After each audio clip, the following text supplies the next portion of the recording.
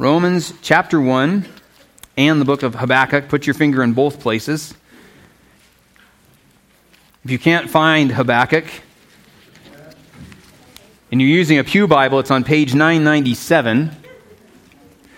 And if you're not, well, then you can either look in your, whatever that thing is at the front of your Bible is called, or if you're in your minor prophets, right? Hosea, Joel, Amos, Obadiah, Jonah, Micah, Nahum, Habakkuk. If you get to Zephaniah, Haggai, Zechariah, or Malachi, you've gone too far, so you need to go back. And it's easy to miss because you've only got 3 chapters, right? So easy to pass over. And no, you did not accidentally walk into our Old Testament survey class. We're gonna look at the book of Habakkuk this morning. First of all, though, let's read from Romans chapter 1, the passage that we are in, verse 16 and verse 17.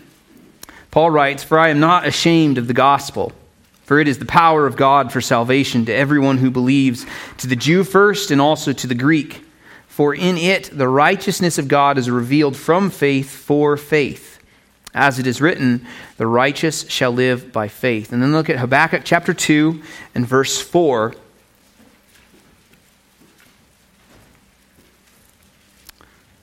Habakkuk 2:4, the Lord says, "Behold, his soul is puffed up. It is not upright within him, but the righteous shall live by his faith." Let's pray.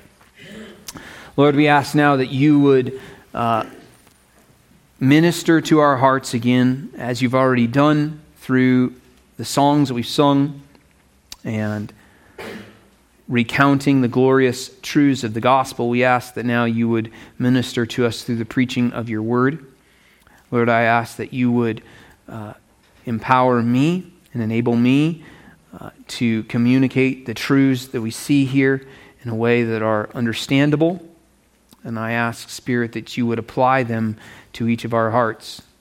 I pray that you do that first to my heart, Lord, that I'd preach to myself and then to everyone else here. We ask this in Jesus' name. Amen. So we are currently in Romans 1 and verses 16 and 17. If you didn't catch the correlation already, right?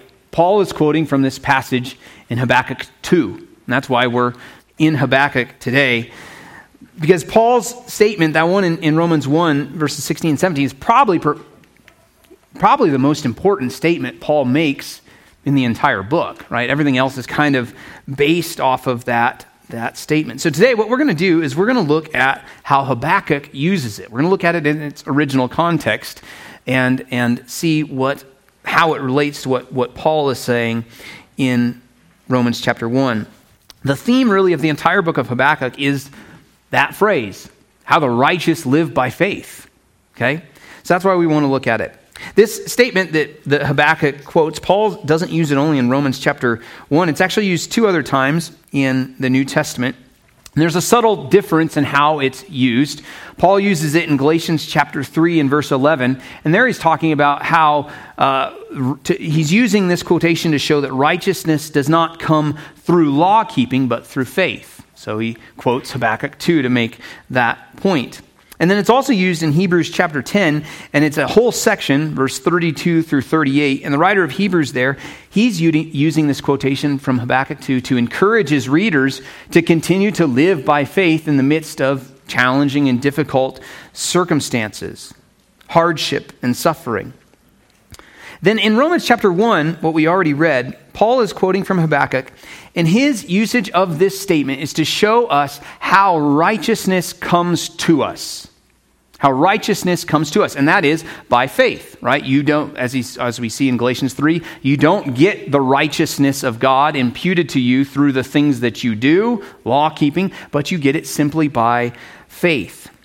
In Galatians 3, that's the point. And then in Hebrews 10, he is making the point that the righteous live by faith in the midst of suffering and difficulty. And that's the point, that's the usage of it in Habakkuk's book.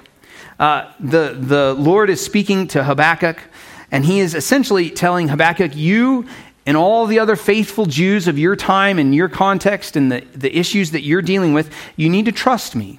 And you need to walk by faith as I work wonders in your midst that you would not believe. Okay, so that's kind of the how Habakkuk uses this phrase and how we're going to look at it today. Now, what we're going to do, when we come to a book like Habakkuk, you got to set the context for it, right? We do that every time we come to any book of the Bible. We need to know its historical setting and things like that. So I'm going to give us just a brief history lesson. And for some of you, this is going to be a bit redundant because we've covered this many times in our Old Testament survey. But for those of you that it's not redundant, you can all pay attention, I guess, together, right?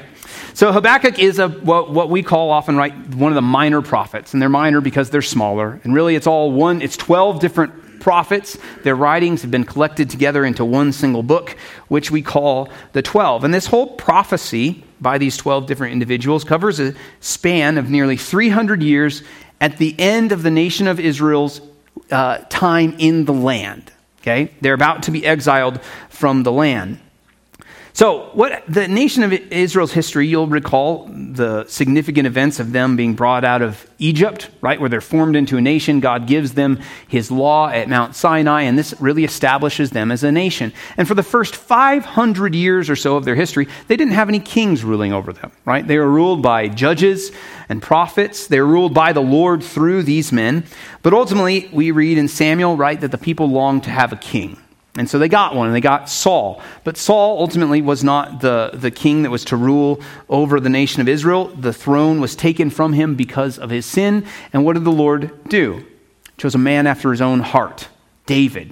All right, and to David, the Lord made that wonderful covenantal promise that he and his descendants would sit on the throne of Israel forever. Right? As long as there was a king in Israel, the king would be from the line of David. Well, David ruled and died, and then his son Solomon came on the scene, and after Solomon came his son Rehoboam. And this is where it's really important for us to understand the context of Habakkuk's day. Rehoboam did something very foolish. He listened to poor counsel, and he ended up dividing the kingdom into two. So Israel is one nation, now they're two nations. And we call them Israel and Judah. Israel is the northern kingdom, Judah the southern kingdom. And here's the other thing that we need to think about. When the nation of Israel, they find their identity in people, right? And specifically two men, Abraham and Jacob, right? The grandson of Abraham. So they would say our forefather, Abraham, Isaac, and Jacob. But beyond that, they also find their identity in one of Jacob's sons. He had 12 sons, right? And I won't name them all because I'll fail, but think of Reuben, Simeon, Gad, Asher, those guys, right? So they'd say, I'm of the tribe of Reuben or the tribe of Judah. Okay, so they find their identity in these men. So 10 of these tribes broke off and formed the nation of Israel, which is in the north, and 2 of them made the nation of Israel in the south, and that is Judah and Benjamin. Well, what tribe was David from? The tribe of Judah, right? What ultimately does Jesus come from? The tribe of Judah, right? That's why Jesus is a king in the line of David. So the nation of Israel is divided into 2. Now, Israel had a problem all throughout their history, and their problem was sin. Right? We all have that problem, but they especially committed the sin of idolatry, and they were adulterous to the Lord. And so because of their sin, the Lord brings judgment on the nations. Okay? And this is where the prophets like Habakkuk come in. And their job was to call the people to repentance. Right? They'd hold up the law and say, hey, you've failed to obey God's law. There's judgment coming for it. Repent, and you can avert the wrath to come. But if you don't, judgment will surely soon visit you. Well, ultimately, neither Israel in the north or Judah in the south repented. And because of their sin, judgment fell upon them. And that judgment was removal from the promised land, a land that God had promised to Abraham and said, your descendants will have this land. So what they had finally come to have after 400 years of exile or of enslavement in Egypt is taken away from them. And this happens at 2 different times. The first Israel is exiled in 721 BC, and then later Judah is exiled in 586 BC. Well, Habakkuk comes on the scene around the year 630. So he's prophesying nearly 100 years after the northern kingdom has been removed from the land, and about 50 years before Judah will be exiled. And Habakkuk is looking forward to the day when Judah will be exiled by the Babylonians. Okay, the Babylonians we remember because of Nebuchadnezzar, and we remember because of Daniel. That was the guys that came, or Nebuchadnezzar was the one that came in and exiled them. And Habakkuk's prophecy is also unique because he's not preaching. He's not addressing a specific audience. It's actually a conversation between him and the Lord, and then it ends with a song. So what I want to do is just briefly kind of explain the book, and then we're going to make some points from this. Okay, so the book is structured around a series of complaints and the Lord's response. The first complaint comes in chapter 1, and it's the first 4 verses. And here Habakkuk is asking why the Lord does not seem to be responding to the injustices in the nation of Israel. Okay, in Habakkuk's day, right before the good and godly King Josiah was evil King Manasseh. Manasseh was terrible, right? He offered his own sons as offerings on the altar of Molech, filled the city with idols, totally corrupted the proper worship of God. So the nation is in pretty dire straits after Manasseh. So Habakkuk's asking the question, why are you not responding to the injustices of the nation? So this leads to the Lord's response in verses 5 through 11. And he responds and he says he's doing something about the evil of the nation. And what he's doing is he's bringing the Chaldeans or the Babylonians against them in judgment. So this leads Habakkuk to ask another question, or to actually another complaint, we would call it, in verse 12 of chapter 1. And so here he asks, well, if you're bringing the Chaldeans in judgment, how long are you going to allow them to mercilessly go on killing nations that are not as wicked as they are? Right? Because they were a pagan nation, right? They had no worshipers of Yahweh amongst them. So he's asking, when will the Lord judge? And then this leads to the Lord's final answer, starting in chapter 2 and verse 2, and then it goes all the way to the end of the chapter. And here the Lord declares that he will destroy the Chaldeans who are proud. But he says the righteous, those who are like Habakkuk, they are to live by faith, trusting the Lord, believing what he has said. Right? They hear these words, they believe what God has promised to do, and they live by faith. So this leads us to chapter 3, which is a song of praise from Habakkuk, where he recounts the Lord's faithfulness in the past. And he concludes at the end of this in verse 16, that even though he's fearful about what is to come upon him, he says, I will sit here quietly, I will wait, I will find my joy, I will find my strength in the Lord. Okay, so this is kind of the book of Habakkuk summarized. So what I want to do with the remainder of our time is maybe make 8 observations. We'll see if we get to 8. I don't know if we will. But make a number of observations about what Habakkuk is teaching us. And I think it really is this. What does a righteous person living by faith look like? All right, so Paul is going to apply this as well as we get on later in the book of Romans, that those of us who have come to have the righteousness of Christ imputed to us by faith, we are to continue to live by faith. In the same way that we receive the gospel, so we live. That is by faith, believing God and taking him at his word. The first point I'm going to make is found in chapter 2 and verse 4, which we already read. And this is that the righteous are to live by faith always. Yeah, this is kind of the most important, the point that all the other points fall under, okay? In Habakkuk's context, in his circumstances, right, they're quite bleak, right? He knows that a future day of judgment is coming, and so the circumstances are grim. But he needs to learn to live by faith, trusting God, even when he does not fully understand what God is doing or how this will all pan out in the end, right? So he knows that God's wrath is coming, but he's not certain how it's all going to pan out. Okay, this is what verse 4 is telling us. The other thing you'll notice in verse 4 is that it's contrasting the righteous living by faith, trusting God, with the unrighteous person, right, who is not trusting God. That person is called proud, right? They're puffed up. It's not upright within them. When it comes to taking God at his word, waiting for God to fulfill his promise, the unrighteous is not interested in that, right? That's what chapter 2 and verse 3 is talking about. The unrighteous person has no time to wait for the fulfillment of the vision. They have no time to wait for God to do what he has said to do. They're just living by what their eyes see. As we look at what Habakkuk is teaching us, again, we're doing this as people that have received the righteousness of God through faith in Jesus Christ. And so we are to live in this way. So here's the question that we need to answer in this first point. What does it mean to live by faith? Okay. Well, we have to first determine and describe what faith is. Okay, so here's simply, I think, a definition. In the context of the Bible, faith is to simply take God at his word.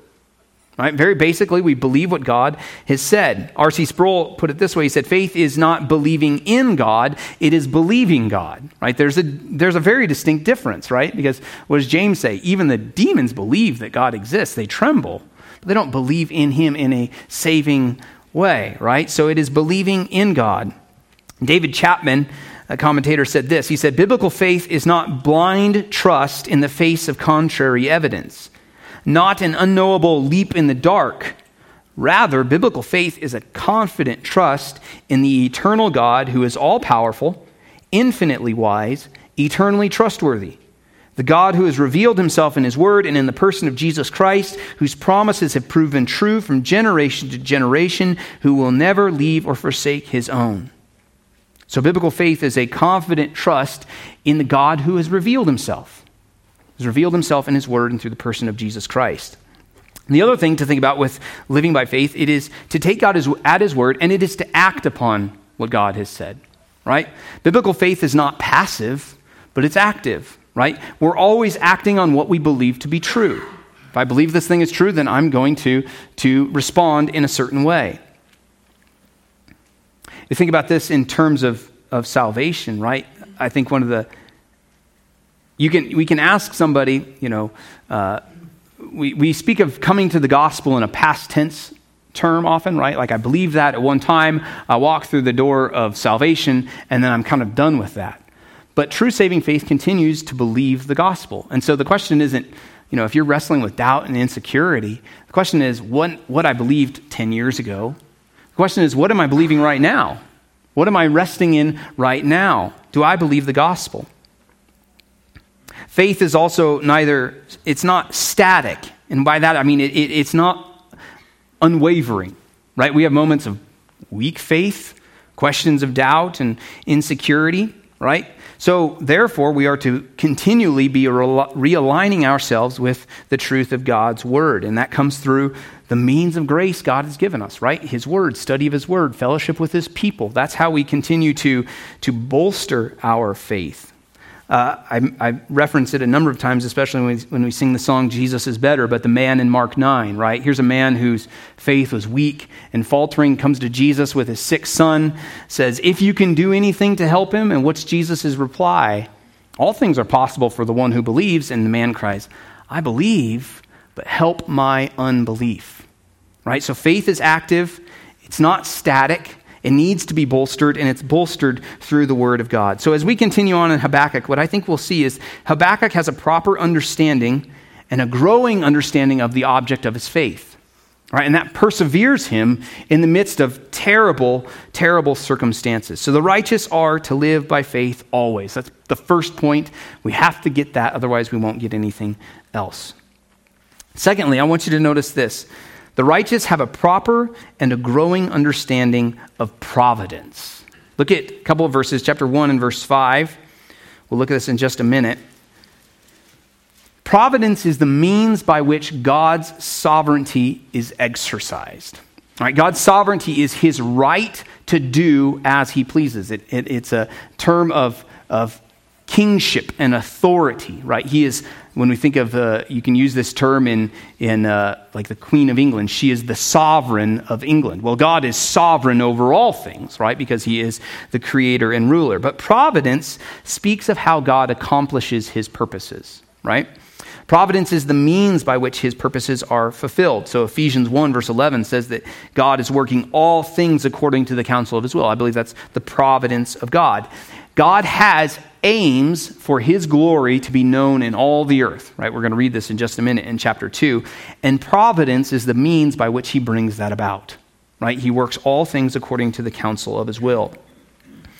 John Piper, his 700-some page book on providence, says that providence is God seeing to it that things happen in a certain way, right? He's working all things according to the counsel of his will. So notice a couple of things. Chapter 1, verse 5, the Lord says to Habakkuk, look among the nations and see, Wonder and be astounded, for I am doing a work in your days that you would not believe if told. Habakkuk is to be astounded at what God is doing. He is to marvel and to worship at what God is doing. And the providence of God here is that he is bringing the Babylonians against Judah to destroy them. And yet that destruction will ultimately lead to their salvation. They're going to be exiled from the land for 70 years, and when they come back, they're going to be a changed people.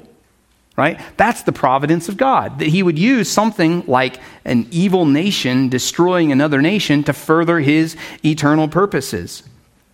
Look at chapter 2, verses 13 and 14. We understand that a providential outlook sees nothing as an accident. A providential outlook knows that God will accomplish all of his purposes, right? So look at verses 13 and 14. Well, actually, look at verse 12. We'll start there. Woe to him who builds a town with blood and founds a city on iniquity. Behold, is it not from the Lord of hosts that peoples labor merely for fire and nations weary themselves for nothing? So what he's saying here is he wants Habakkuk to see that even the vain work of building a fire or a nation coming in and destroying another nation, all of that is ordained by the Lord. And then look at verse 14. This is God's goal, right? For the earth will be filled with the knowledge of the glory of the Lord as the waters cover the sea.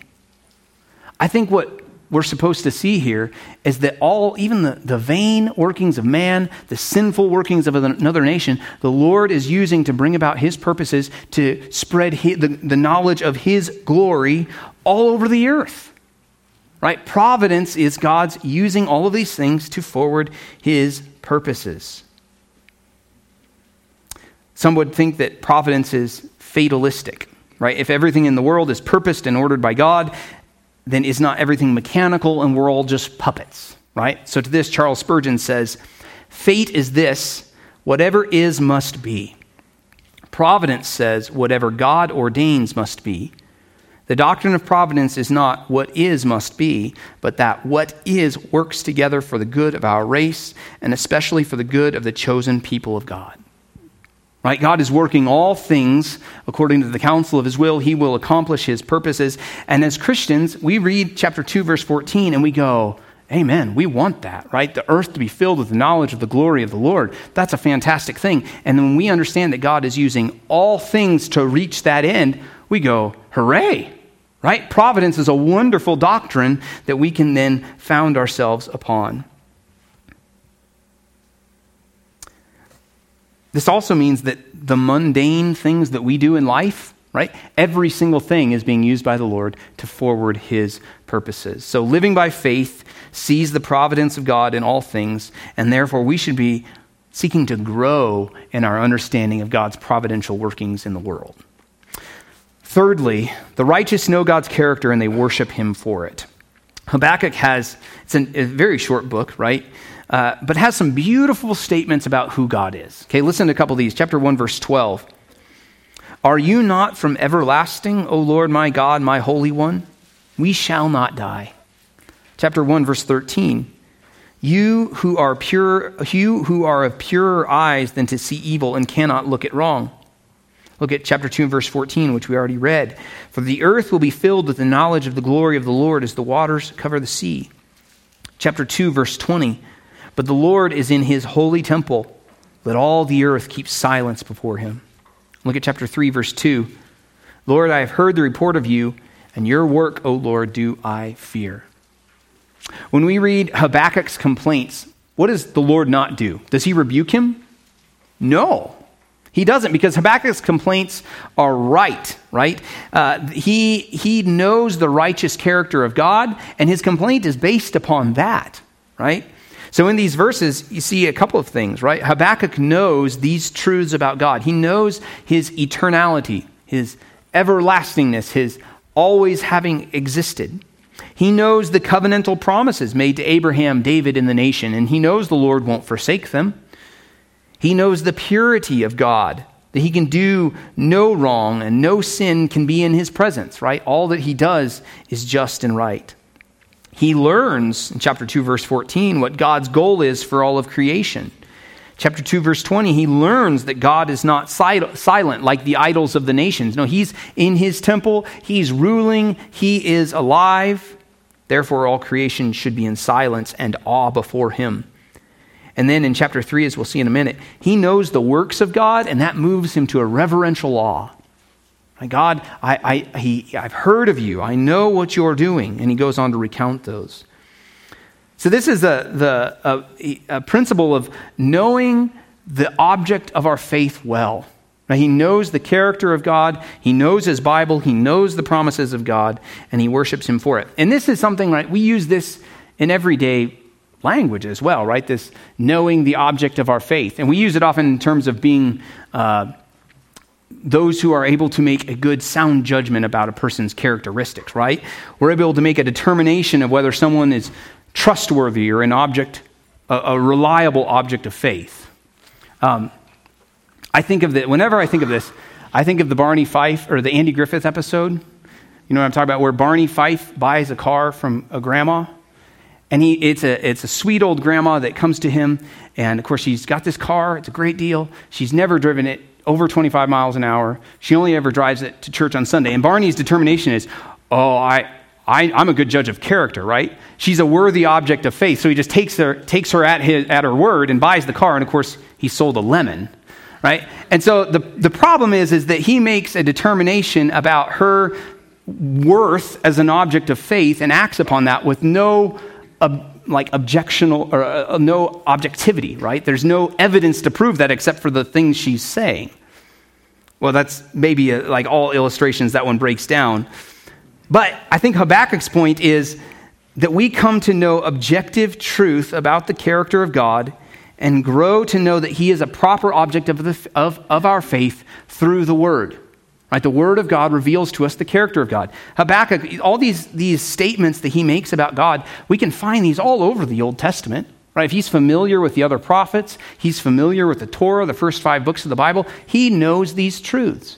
He knows that God is a worthy object of faith. We know nothing personally about God outside of his revealed word. So to live by faith is to live knowing and ever growing in the knowledge of the object of our faith. And this is not accomplished apart from knowing God through his word. So to live by faith is to know the object of our faith. Fourth, look at chapter 3. The righteous recount the glorious deeds of the Lord to bolster their faith. The righteous recount the glorious deeds of the Lord to bolster their faith. Again, remember Habakkuk's context.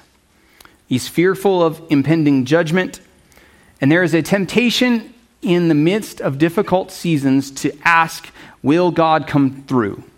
Is he going to be faithful to what he's said? Can I trust the promises of God in the most difficult seasons of my life? At the same time, I think we're tempted in this way when we're at ease, right? Everything's going well. I don't need to trust the glorious promises of God, right? I've got this thing figured out. What do I need God for? Isn't he only for crises? Well, what Habakkuk does in chapter 3 is that he recounts that righteous people recount the glorious deeds of the Lord. They recount the promises of God. And I'm not going to read all this, but it's verse 3 through verse 15. And I just want to point a couple things out here where he rehearses the mighty acts of God performed on behalf of the nation of Israel. Look at verse 4. Here he's describing, in poetic language, the appearance of the Lord to the nation of Israel. So think of that scene at Mount Sinai, right, where the Lord appears in smoke, and lightning, and fire, and thunder, and speaks from a mountain, right? He recounts, hey, this is in your history, nation of Israel. You've got this wonderful thing. The Lord has appeared and has spoken to you. Verse 5, he talks about the plagues that were brought upon Egypt, going before them and behind them, plague and pestilence. Verse 7, he talks about afflicting other nations to deliver and bring his people into the promised land. All of this, the Lord is acting on their behalf. Verses 8 and 9, he splits the water to deliver his people out of Egypt, and he splits the water to deliver them into the promised land. Verses 11 and 12, he performs wonder in battle to preserve his people. Here, I think he might be referencing that scene in Joshua 10, right, where the Lord holds the sun still so they can keep the battle going and win a decisive victory, right? All of these things are the Lord, Habakkuk is recounting. The Lord has done these things on behalf of his people because he's faithful to his covenant promises. The Psalms are filled with instances like this, where the psalmist is recounting, look what God has done. You've forgotten what he has done. You think he's abandoned you. No, here's proof. It's in your history. So Habakkuk is doing the same thing. And as Christians, we do the same thing as well, right? We should be recounting the glorious deeds of the Lord. When we gather together as a church, right, this is what we're doing. We're recounting, this is what, when we're exalting Jesus Christ, we're saying, this is what has been done for you. This is a glorious truth. This is what we are resting our hope in. We do this when we recount the faithfulness of God in personal ways, right? When we do our members meetings, my favorite part is hearing what God is doing in people's lives, right? People stand up and share, this is what the Lord has taught me. This is how he's been faithful, right? When we recount answers to prayer, recount healings, when we recount the way the Lord has sustained a person through difficult trial, all that serves to bolster faith, right? People that walk well through suffering, that's an example to others. Look, the Lord has preserved them. So we recount the glorious deeds of the Lord to bolster our faith. Right? The righteous should continually be doing this. Number 5, the righteous see through the farce of idolatry. Look at chapter 1, verse 16. And this is in Habakkuk's complaint, his second complaint. And what he's doing is he is, in this passage, the Babylonians are personified as fishermen who go and they rejoice in their bountiful catch, and their bountiful catch are these other nations, but yet they don't recognize who actually gave these nations into their hands. So in verse 16, he says, therefore, talking about the fisherman, he sacrifices to his net and makes offerings to his dragnet, for by them he lives in luxury, and his food is rich. Then look at verses 18 and 19 of chapter 2. This is the Lord speaking. He says, what profit is an idol when its maker has shaped it, a metal image, a teacher of lies? For its maker trusts in his own creation when he makes speechless idols. Woe to him who says to a wooden thing, awake, to a silent stone, arise. Can this teach? Behold, it is overlaid with gold and silver, and there is no breath in it at all. The point is that living by faith is trusting the true and living God. These idols are exposed for what they are. There's always a temptation in us, I think, to forsake trusting the true God and to go after other idols. Things are always clamoring for us, going, this is a worthy object of your faith. This is something that you should be pursuing and putting all of your hope in, right? There's a consistent temptation to do that. However, as people who've been made right with God, we should be ever growing to see the folly of idolatry, right? We should look at these things that are saying, you need to invest all of your time and energy here, and go, that's not going to satisfy me. That's not going to give me eternal purpose. We know who the true God is. We know what it is to trust him, and we know that any idol doesn't truly satisfy. That's why we can be so miserable sometimes, right? Because we've gone after the other idols when we know the true and living God, and we find it wanting. We're like, this is miserable. I know I shouldn't be pursuing this thing. I should be pursuing the true and living God. That miserableness is meant to turn us back to the Lord. The person who does not know God, who's not living by faith, who's not trusting the God of the Bible, does not know that idols cannot satisfy. That's why they worship them, right? In chapter 2, he's showing this logic it's hashtag logic, not really logic, right? That this man makes an idol which cannot speak, overlays it with gold, and then says, you are my maker. That's stupid, right? That's the whole point. It's dumb. But because we don't know, they don't know the true and living God, that's what they pursue. That's why they worship them. So to live by faith is to grow more and more disenchanted with what the world says will satisfy you. to be growing more and more disenchanted with what the world says will satisfy you. Finally, let's look at this. Chapter 3 and verse 2. The righteous see and know how in wrath the Lord has remembered mercy. We're not going to get to all 8. We'll stop with this one today. But in Habakkuk's final prayer, he says, O Lord, I've heard the report of you, and your work, O Lord, do I fear. In the midst of years, revive it. In the midst of years, make it known. In wrath, remember mercy. That's just that statement by itself is a beautiful statement. Habakkuk knows that the wrath of God is right, for God is righteous. He's talked about that. So the wrath of God that's going to be poured out on the nation for their sin is deserved. Right? He's already stated that the Lord is too pure to look upon sin. So if God is that pure and righteous, then it would be unjust of him not to execute his righteous judgment against sin.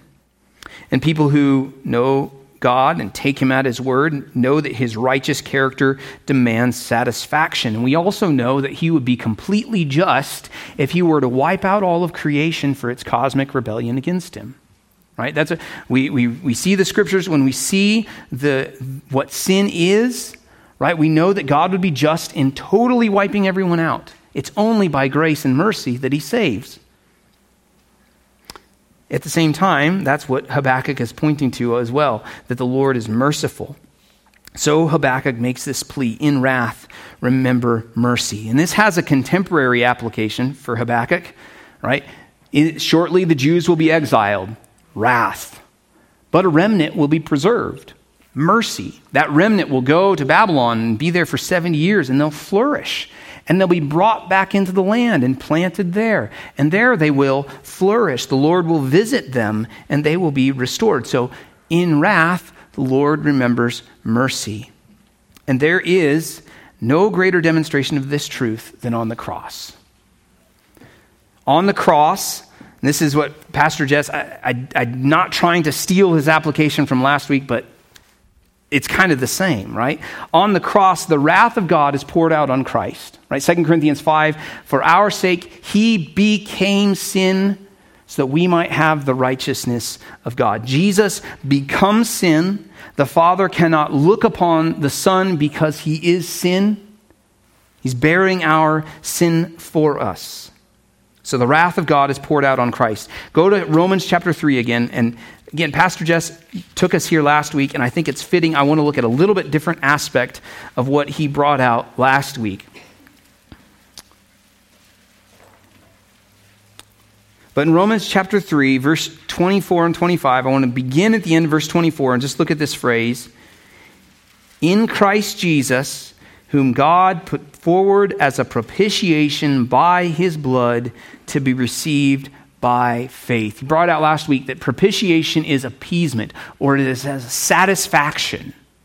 God's wrath is satisfied. What is that? That's what Jesus' blood is satisfying. God's wrath. The writer of Hebrews brings out that Jesus was made like his brothers so that he might become a merciful and faithful high priest in the service of God to make propitiation, satisfaction for the sins of the people. So God's wrath needs to be appeased, to be satisfied because of sin. John brings this out in 1 John 2, right? He says, Jesus is the propitiation for our sins. Jesus is the satisfaction of God's wrath against us for our sins. And then the glorious truth of Romans chapter 3 and verse 25 is that satisfaction, how does it come to us? By faith. You have God's righteous and holy wrath against you. And it's justified, right? Because you're a sinner. You know it. We all know what it is to sin and to live into sin. And so God's wrath against us is a justified thing. But here's the glorious truth of the gospel, is that through faith in Jesus Christ, God's wrath is averted from you, and it is poured out on Christ, not on you. That's the glorious truth of the gospel. So when God pours out his wrath on Jesus, and Jesus satisfies God's wrath, I think this is what Habakkuk is getting at. What do we get? Mercy. right? When God's wrath is satisfied against Jesus, we get mercy. In wrath, remember mercy. What is mercy? It is the withholding of what we rightly deserve, right? If it is just for God to pour his wrath out on me for my sin, then mercy is saying, you deserve this, but you're not going to get it. Because in wrath, the Lord has shown mercy. In wrath, the Lord shows mercy, and by faith, we get complete righteousness and then continue to live by faith. That's the point of the book of Habakkuk. So Habakkuk closes in chapter 3 with these familiar but beautiful verses when he says, though the fig tree should not blossom, nor fruit be on the vines, the produce of the olive fail, and the fields yield no food, the flock be cut off from the fold, and there be no herd in the stalls. Basically he's saying, when everything is as bad as it could possibly be, you don't have any food, can't provide for yourselves, life is pretty bleak. When all of this happens, he responds in this way, yet I will rejoice in the Lord. I will take joy in the God of my salvation. God, the Lord, is my strength. How does that come about? By faith. Right? I believe what God has said. In spite of all the circumstances around me, I take him at his word. I believe and I act upon that truth. That's what Christians do. That's what we ask the Lord to continue to produce in us. Lord, help us to live by faith in every circumstance of our lives. So let's pray.